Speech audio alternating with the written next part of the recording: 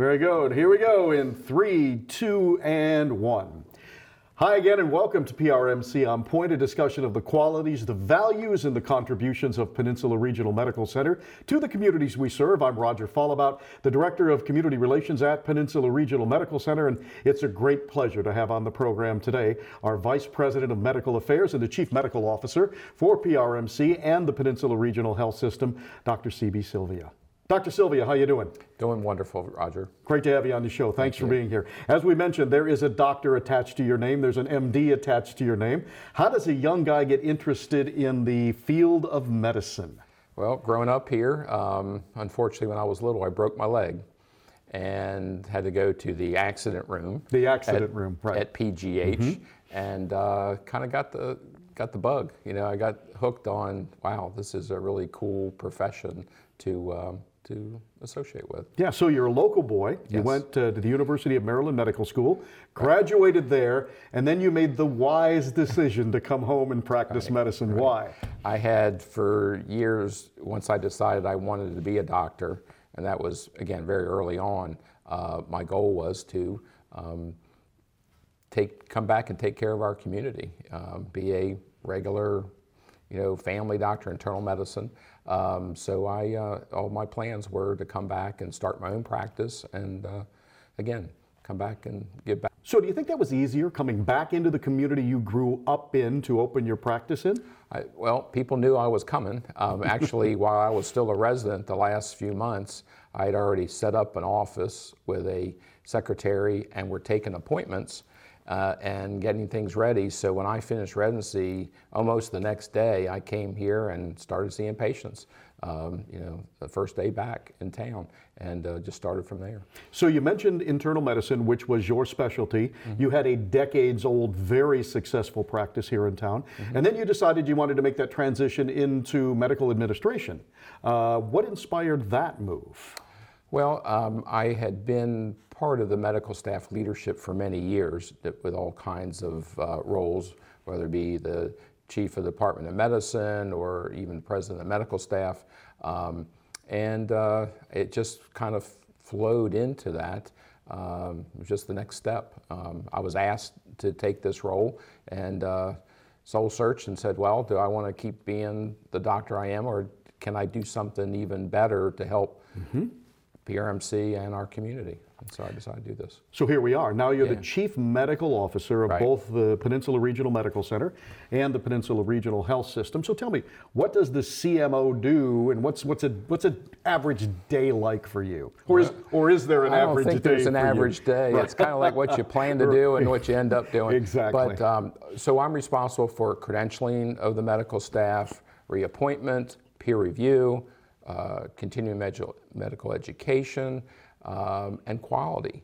And I think the biggest thing is quality, is how do we show our community that we have the best physicians and other providers to take care of them and to make sure that every day we do better than the day before. So how do we do that? It's a lot of work, it's a lot of education, it's a lot of monitoring of our care, and again, medicine's a team sport. It's the physicians and the allied health professionals and the APPs, the nurses, and all the other people at the hospital. And what we're trying to do is be a team and be better at it so that we can all help each other to best take care of the patient. Right. So ultimately, the guy who has the title, which you do, has the buck stop right there at his desk. Seems like a pretty daunting responsibility. It can be. It's also very rewarding and challenging, but when you leave, you feel like you did something good. And it's all about the patients. That's the whole thing, is how do we get all our team to take care of that patient better and better and better. We have a saying that we're chasing zero, meaning zero defects, zero mistakes. We want the best result for everybody that we can have, and we're not going to stop till we get there. So CB, is it possible for any healthcare organization to really achieve zero? I don't think anybody's got there yet, but if you don't try, you won't be good, you won't be excellent, and you have to try to get there. Maybe we won't, but we're going to sure try. Sure, and one of the most important factors in chasing that zero is patient safety. And patient safety is really interwoven into really everything that we're doing in healthcare today, right? Right. You know, taking care of a patient has become more and more complex between the different kinds of medications and the treatments and the surgeries and all the people that are part of that team.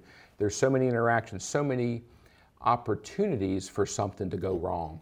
And unfortunately, human beings make mistakes, and human bodies don't always respond to what you think is supposed to happen. So it's challenging. But again, our goal is to do the best we can do. But you know, the creed from centuries ago: first, do no harm. Sure. And that's what we have to do. You know, when you come to give us the privilege of trying to help you, the last thing we can do is make you worse. We have to and continually try to make you better as best as we can. Mm-hmm. You mentioned something interesting there. You talked about healthcare evolving and changing over the years. You've been a doctor for a number of years. So can you give the significant difference, or what do you see as the most significant difference since you started practicing medicine to where we are today? There's so many things. I've been doing this since I came back to town for 34 years this year. When I started my own practice, I mean, I took out a loan, started my own practice. You know, we had no EMR, we had no computers, none of that. As it's evolved, it's becoming more and more complicated for the things that aren't really that closely related to actually taking care of the person. It's all the documentation and all the things that we have to do for whatever regulatory, you know, agency that requires it.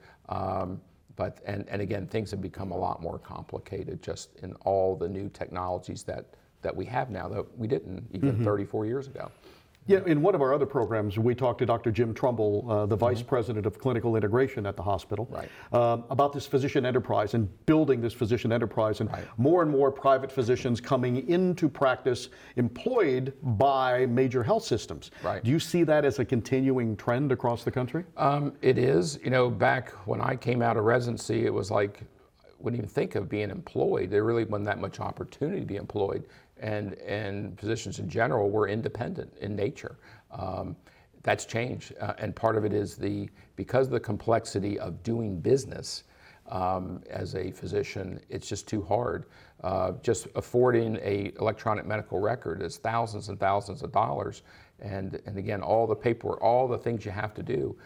The average doc isn't a businessman and can't do all that and still see patients. So you group together. So individual docs are very rare now. It's groups, and then the groups are gradually becoming employed because they just can't maintain you know, a practice and function in an economic, you know, way.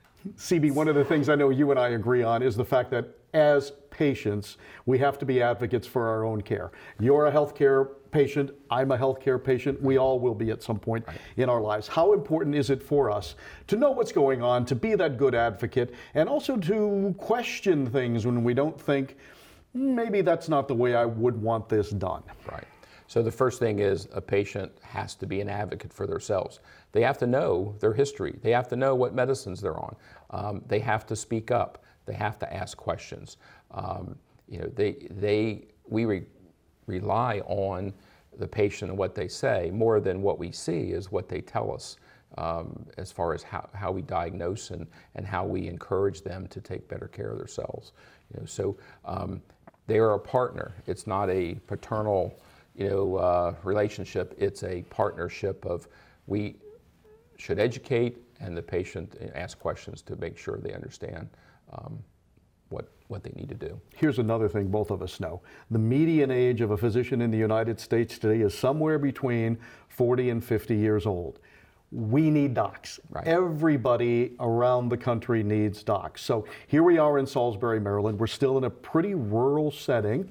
How do we attract physicians to come here, recruit them here, and then retain them here once we have them? It's difficult unless you're from here, and we do have, you know, quite a few physicians or other healthcare providers that actually grew up here. You know, that helps a lot because they know what they're getting into and they want to come back here. Unfortunately, they all have to go away for training, and then you see the world, and sometimes you go, wow, this might be better than coming back home.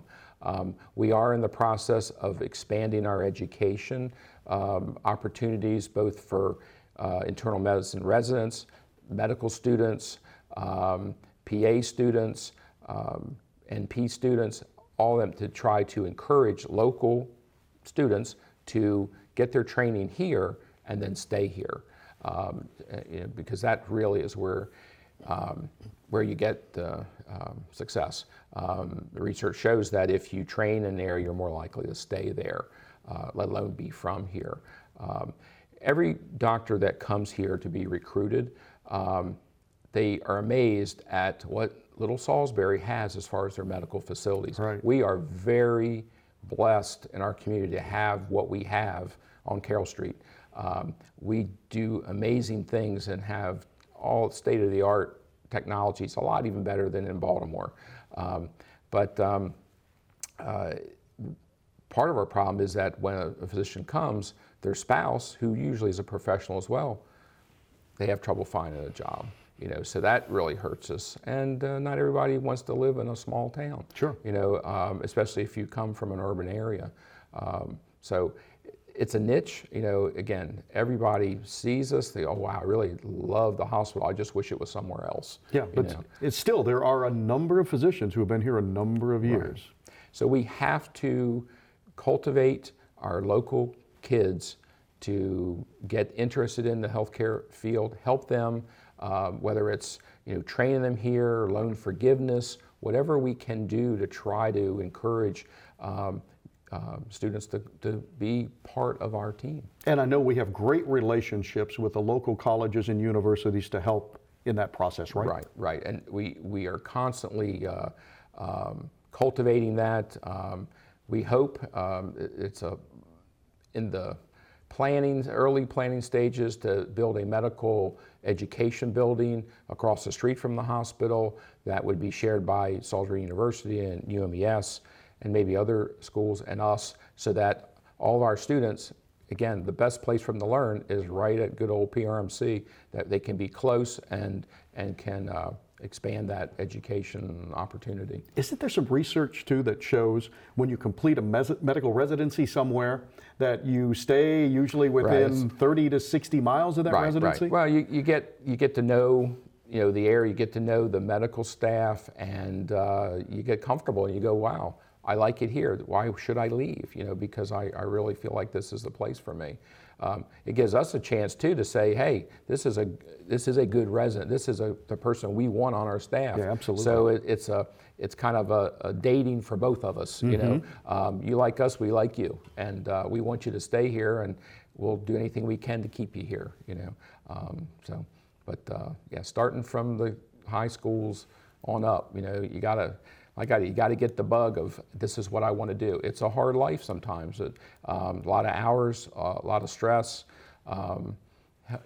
Watching people be ill and watching people die is tough, especially when you try the best you can do and things still don't turn out the way you want them to.